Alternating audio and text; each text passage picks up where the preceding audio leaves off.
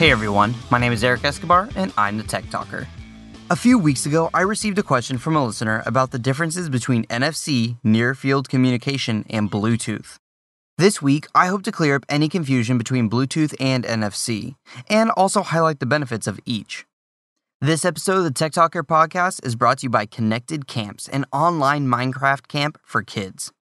This summer, kids can learn all about Minecraft from coding and architecture to in-game engineering and game design. Camps are all online and can be done from home in a safe, dedicated Minecraft server. Kids learn and play in a secure, monitored environment taught by experienced counselors. One of the coolest things, though, is that it's in a safe, online environment that promotes digital citizenship and teaches kids the importance of collaboration and community organizing. Now, normally each week-long camp regularly costs $139, but right now they are offering an early bird special just for $99 if you register before the end of the month. On top of that, sign up now with the promo code TOTALLY25 and receive an additional 25% off the Summer of Minecraft camp for the early bird special. That's just $99 for a week-long camp. If this sounds interesting for you or your kids, head on over to connectedcamps.com and Connected Camps will give you an additional 25% off if you enter the coupon code TECH25. That's connectedcamps.com and enter TECH25 at checkout to get 25% off your purchase and show your support for this podcast. Now, I just did a whole episode on Bluetooth, which you can find a link that I post in the show notes of today's episode. If you're just here for a high-level comparison, though, Bluetooth is a technology that is meant for short-range distances, typically around 30 feet at the max. It's included in almost all phones now so that you can connect your phone to your car, headsets, speakers, and a whole host of other devices so long as you're nearby. Bluetooth was created way back in the 1990s and is incredibly popular because of the range of uses that it has, such as file transfer and even geolocation. It's a pretty solid technology and will be here for a very long time. Next, let's move on to NFC. NFC is another type of communication that is meant for very short distances and happen very quickly. Unlike Bluetooth, NFC has a short distance of just 4 centimeters. That's less than 2 inches. NFC uses an extremely small amount of power and is great for payment apps such as Apple Pay and Google Wallet.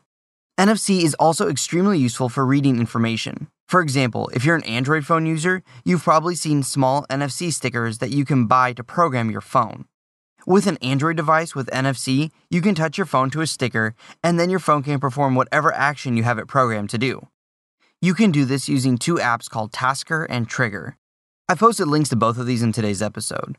And basically, they are a one-stop shop for Android automation. I use these apps along with my Android phone to program certain actions to happen when I touch my phone to a sticker.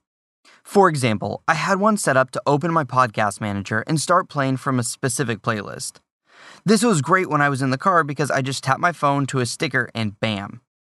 I had another one in the kitchen that would open up Evernote to my grocery list, so it was easy to add items. A lot of these little actions save steps and make multi-action steps easy to do. In fact, it's what I miss most about switching from an Android to an iPhone, is the distinct lack of useful NFC. Alright, now that we know a bit about each, let's get back to the question at hand. Which is better, NFC or Bluetooth?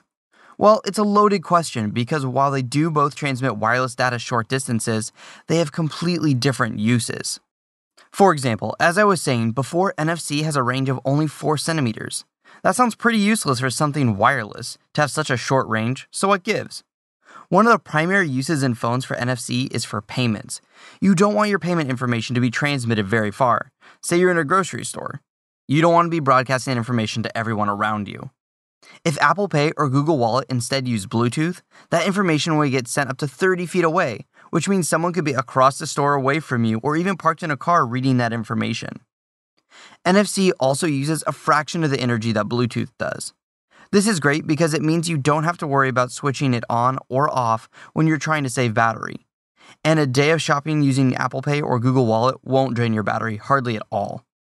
It's funny actually how well Bluetooth and NFC seem to work together. Each uses one's weaknesses as its strength. Bluetooth has range, both NFC you don't necessarily want range. Bluetooth can transfer a lot of data, and NFC can transfer a little bit of data extremely quickly. To drive this home even more, there are devices that are actually using a combination of Bluetooth and NFC for their devices. Normally with Bluetooth, the first time you set up a device, you have to program it into your phone. This can take a little bit of time getting numbers right and making sure the device is discoverable. Companies are using NFC to exchange that information quickly to make setup of a Bluetooth device much less painful. Alright, so now what's the future look like for NFC going forward?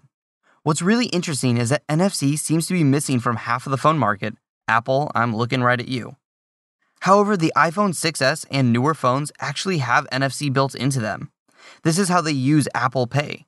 However, Apple devices don't have any of the other slick automation and tagging tools like Android because at this time NFC is only available for the main operating systems and not to any of the apps.